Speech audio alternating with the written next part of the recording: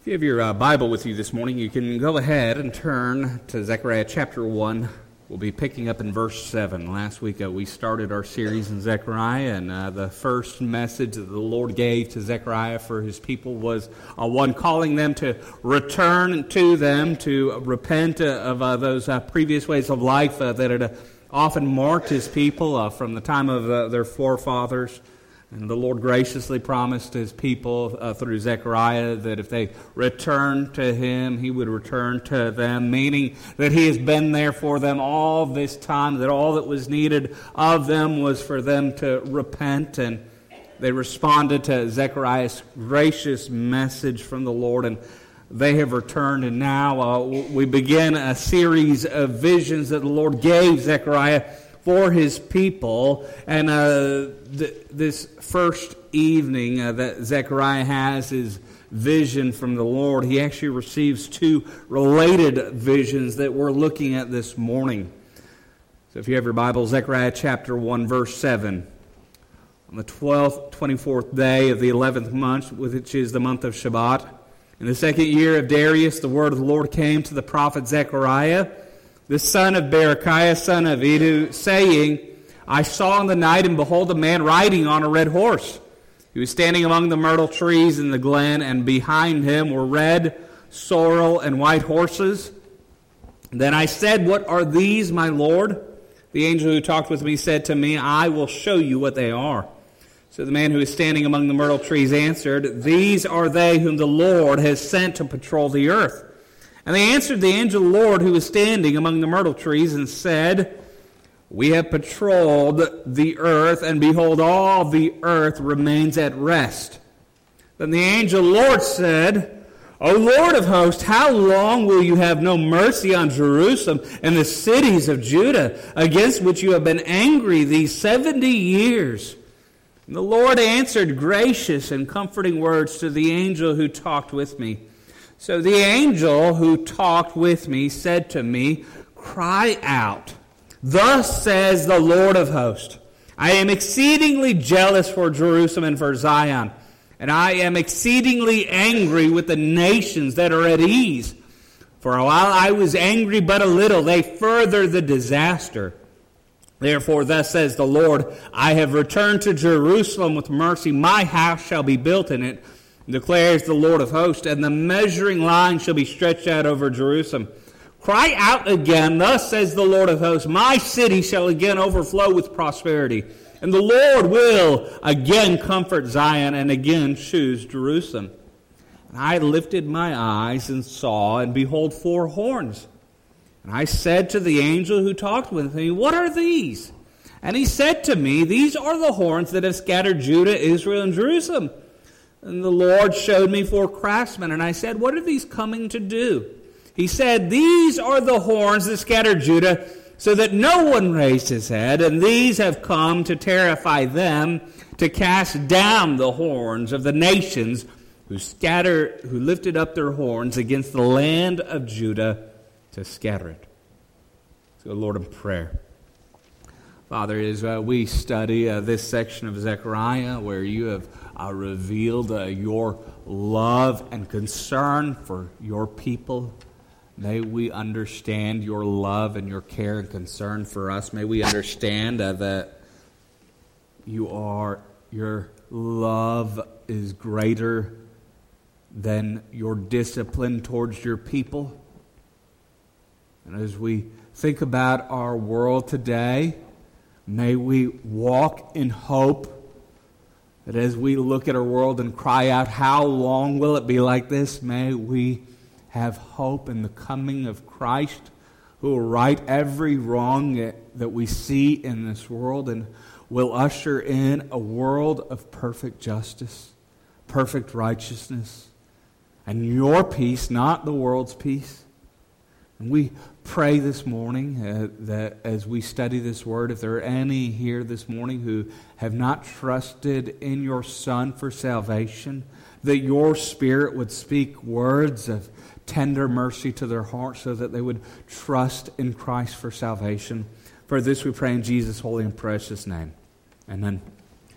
So this vision comes about 5 months into the work on the temple. It comes not too long after the previous word that he has received from the Lord.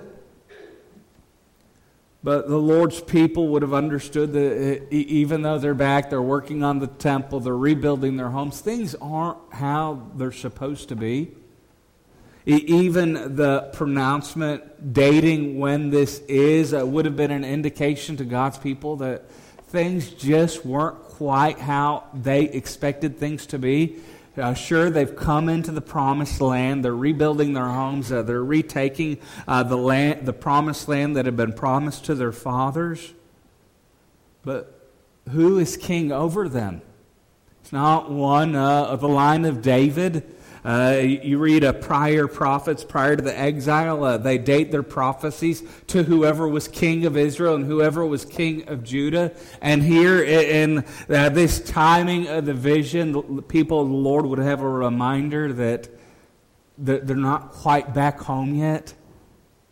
They're still under the reign of Darius.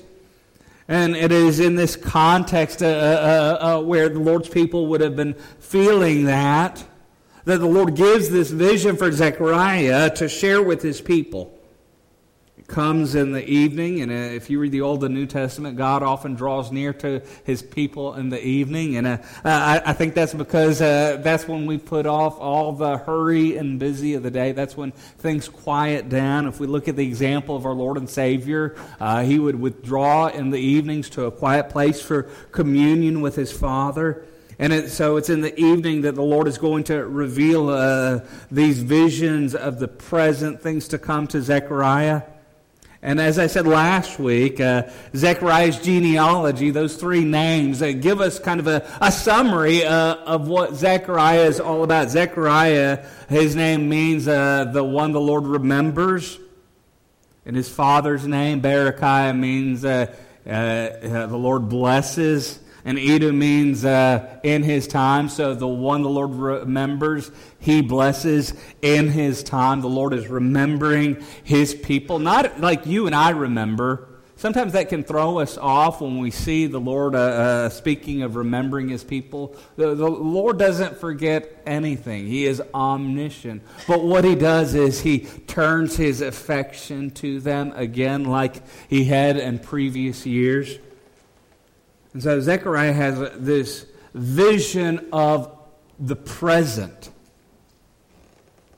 says in verse 8, I saw in the night, and behold, a man riding on a red horse. He was standing among the myrtle trees in the glen, and behind him were red sorrel and white horses. And I said, what are these, my Lord? The angel who talked with me said to me, I will show you what they are. So the man was standing among the myrtle trees answered, these are they whom the Lord has sent to patrol the earth. So Zechariah has this vision in the myrtle trees, and commentators point out that the myrtle trees have some symbolism there, whereas prior to their exile and captivity, the people of God were likened to the cedars of Lebanon, tall and majestic trees. Now they're being likened to the myrtle tree, short, unimpressive. And he has these visions of the army of the Lord of hosts. This angelic messenger bears witness that they have been sent by the Lord to patrol the earth. They have combed the four corners of the earth, and they bring the report of how things are going in Zechariah's present day to him. Verse 10, these are they whom the Lord has sent to patrol the earth. Well, what have they seen in their wide view of patrolling the earth for the Lord? They bore witness to what they saw, verse 11, and they answered the angel of the Lord who was standing among the myrtle trees and said, we have patrolled the earth, and behold, all the earth remains at rest. That seems on the surface of it to be good news, doesn't it? There are times, though, that peace isn't a good thing. For the Lord's people to hear this, that the earth is at rest, means that there is no sign that they're going to have their own king. There is no sign that they're going to know the true freedom that they used to know in the promised land. They're going to continue under what it really was, an oppressive reign. Darius, for all the good he did for the people of God and giving the instruction for them to rebuild the temple, was totalitarian in his response to any rebellion. Historians tell us that this particular time he has crushed all those that sought to rebel against him, and so his kingdom is at rest. But it's not a genuine peace. It is a peace brought about through tyranny. You know, we think of periods of history where there was peace when it was a terrible thing. Think back to your history classes. The Nazi Party took power in the 1930s.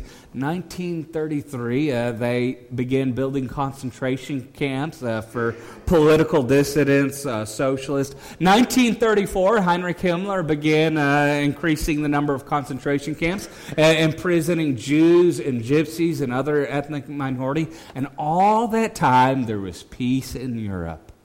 Flash forward to 1939, Neville Chamberlain, after Nazi Germany conquered Czechoslovakia, makes a peace with Germany, saying that he has bartered a peace for their time.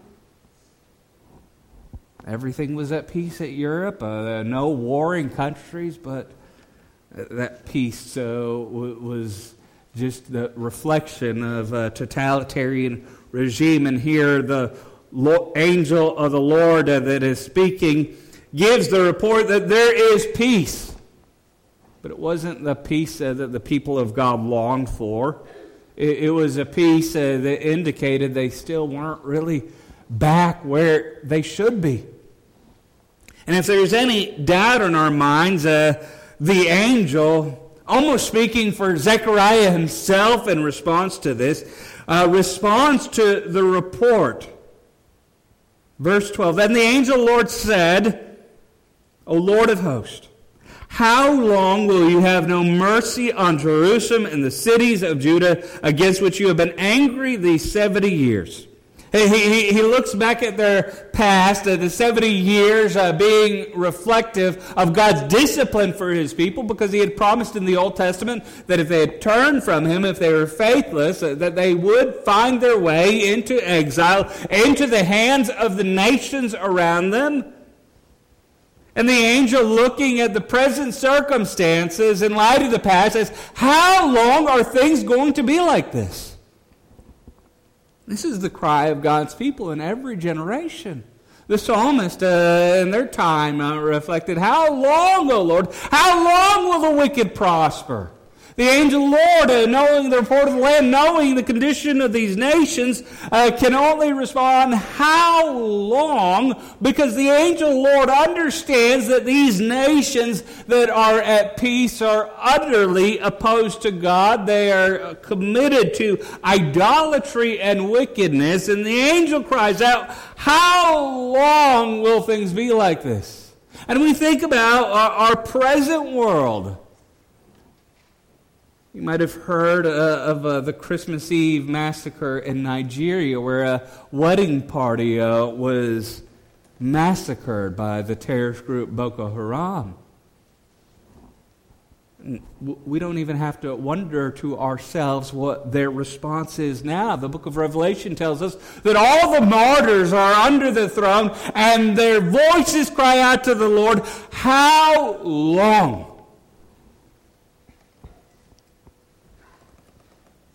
I think this is a good reminder for us that this world, as it is and as it will be until the coming of Christ, is not how it should be. Well, we should never fool ourselves into being content with how things are. It would have been easy for the people of God to think, well, at least things are better than they used to be. At least we're not in Babylon anymore. At least we're back in Jerusalem. At least we're building the temple. but there's a longing for how things will be. And so the angel Lord asks, how long will you have no mercy on Jerusalem and the cities of Judah against those you have been angry with these 70 years? The Lord's response points to the future He has for His people. It points to the truth that His grace is so much greater than we could even begin to comprehend. Verse 13. The Lord answered gracious and comforting words to the angel. And those gracious and comforting words weren't just for the angel. They were for Zechariah. Because the angel is serving as a mediator, a messenger between Zechariah and the Lord. And he brings these words of mercy, these words of grace and comfort. Zechariah says, talked with me. It would have been easy for the people of God at any point in that captivity to think, God has fully written us off. We have no hope. We have no future. Here we are in a strange land, around strange people. What hope do we have? It would have been easy for them to feel as if the Lord had still forgotten them. Even back in the Promised Land, having to give reports to the governors put in place by Darius, not chosen by the Lord, but chosen by Darius, it would have been easy for them to think, even though we're here, we're still not back where we need to be with God. And so the Lord speaks, verse 14. So the angel who talked with me said to me, cry out, thus says the Lord of hosts, I am exceedingly jealous for Jerusalem and for Zion. Now, you and I, we hear that term jealous, and we think jealousy is a bad thing. But there is a good type of jealousy. For those of you that are parents, if you're walking down the street and you see somebody driving a creepy white van eyeing your child, you're going to have a godly jealousy to protect your child and ensure their safety. The Lord has a godly jealousy for His people because He is deserving of our utter and total commitment. And anyone or any other thing that we give ourselves to besides Him is an idol which will leave us empty and discouraged. And the Lord says He is jealous. He has a committed, complete, all-consuming love for His people. And he goes on in verse 15, and I am exceedingly angry with the nations that are at ease. Because these nations, while in the past the Lord had raised them up to be an instrument of discipline for His people, they went beyond the Lord's purpose for them in what they have done to the people of the Lord. Lord continues on, for I was angry but a little. The Lord's purposes in sending His people into exile were to discipline them. He had no desire to completely cut them off and to destroy them from the face of the earth. And yet that was the desire of many of the nations that ruled over the people of God in their 70 years of captivity. We think of the book of Esther when Naaman has it in his head that he's going to issue a decree that all the people of God, all the Hebrews, would be cut off from the kingdom. The Lord was angry like a parent disciplining his child. But the nations that the Lord raised up were cruel and oppressive in what they had done to the people of God. The Lord is promising in the future that judgment will come upon them. Says, I was angry but a little. They furthered the disaster. I meant it for discipline. The nations meant it for destruction. Verse 16, therefore, thus says the Lord, I have returned to Jerusalem with mercy. He's promising them, just as He had been in their midst before, He is in their midst now. He is rebuilding His temple. My house shall be rebuilt in it, declares the Lord of hosts, and the measuring line shall be stretched out over Jerusalem. Cry out again, thus says the Lord of hosts, my city shall again overflow with prosperity, and the Lord will again comfort Zion and again choose Jerusalem. So the Lord is promising a full and complete restoration for his people. But it's not a restoration, the level of restoration Zechariah would never see in his lifetime, and no generation in Jerusalem since. Jewish people long for the coming of Messiah when, as it says later on in Zechariah, they will look upon him whom they have pierced.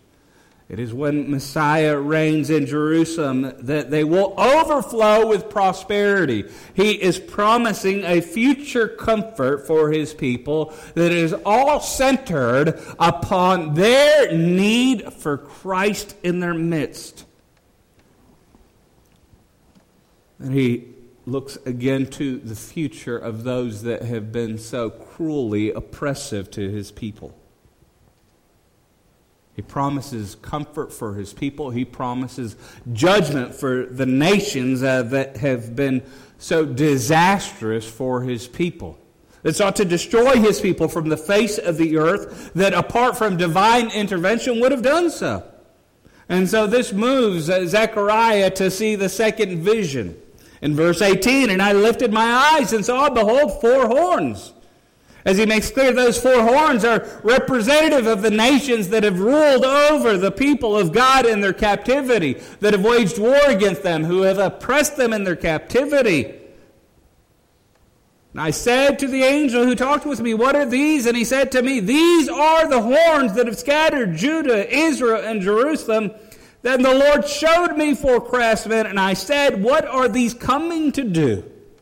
He said, these are the horns that scattered Judah, so that no one raised his head. These are the nations, Assyria, the Babylonians, the Persians, and the Medes that have ruled so ruthlessly over the people of God that no one lifted their heads, that they were bowed down with their subjugation.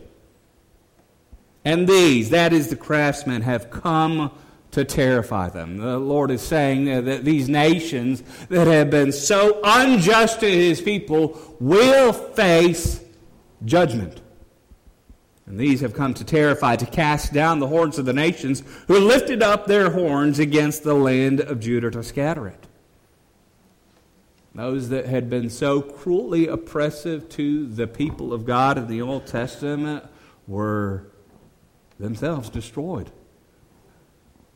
Just a matter of centuries, Alexander the Great would begin his conquest.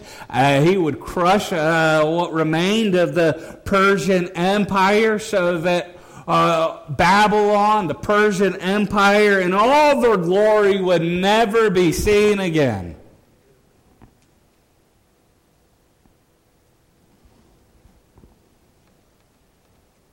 They would be cast down. Those that had lifted up their power against the people of God. And one day, the Lord will finally defeat the greatest enemies of all, because if we understand our lives in light of the New Testament, our greatest enemies aren't individuals. Paul says we do not war against flesh and blood, but against powers and principalities over this present darkness. Our greatest enemy is the enemy, Satan. And one day, Satan, the one who has power over death, according to the author of Hebrews, will fully and finally be defeated, will be forever cast into the lake of fire. Though he seek to attack us, though he seek to harry the church of Christ and bring us into doubt, as 1 Peter says, he goes about like a roaring lion, seeing whom he may devour. One day, just like the nations that were so disastrous to the people of God, one day those final enemies will be defeated. The Lord told Jesus that he is to sit at his right hand until he makes a footstool of all his enemies, and the last enemy to be defeated, according to 1 Corinthians 15, is the enemy of death. When we think about this, we think about our present situation, we know that the Lord is in control. No matter how dark the world seems, no matter how dark our own personal lives may seem, no matter how chaotic the world may seem, this vision from Zechariah bears witness that the Lord is in control. He knows what's going on. He is the Lord of history. And while we see the evil in the world, the Lord's comforting words remind us that He will indeed address the evil in this world. We know that this life is not the only one to be had, that as Hebrews 9:27 tells us, it is appointed for man to die and once and then the judgment, and that all those that are working evil in our world today will stand before the Lord in judgment and will face a justice greater than they could have ever experienced in this life. And it might be easy at times for God's people to think, the Lord's withdrawn Himself from us. The Lord never forgets His people. In His time, He shows His grace and His mercy to His people. He brings joy to His people in His time. And we find the greatest fulfillment of that joy at the coming of Christ. That's why we pray, come, Lord, quickly. As we cry, how long in our world, whether it be the news of terrorists working in Iraq, whether it be wedding parties being massacred in Nigeria or murders occurring in our own country, that should move us not just to cry out, how long, but come, Lord Jesus. And I tell you right now that you cannot pray that prayer, come Lord Jesus. You cannot really cry out rightly, how long, O Lord, until you've come to receive the Lord. So we're going to come to a time of invitation, and I tell you, if you've not received Christ as your Lord and Savior, you stand not with the Lord, you stand with those who are opposed to the Lord. Jesus in His life and ministry said that those who are not with Him are against Him. And I tell you, if you have not received Christ as your Lord and Savior, no matter how many times you've been to church, no matter how many times you've read your Bible, if Christ is not your Lord and Savior, you have said in your heart of hearts, He is your enemy. And I invite you during this time of invitation to receive Him, knowing that either you will die and you will stand before Him in judgment, or He will come in His glory to destroy all His enemies. Every head bowed, every eye closed. Father, as we come to this time of invitation, we thank You for the gracious and merciful words that You speak to us in Your gospel, that we can surrender ourselves to You, that we can find salvation in You, that You've given us a hope that is beyond this world, a hope that one day Your Son will return, that one day He will right all the wrongs, all the injustices, all the evil and iniquity that makes us cry out, how long, O Lord? And we pray in light of the world that we are in light of the darkness in the world, come, Lord Jesus. Come to Your kingdom. Come into hearts that have not received You. For this we pray in Christ's holy and precious name. Amen.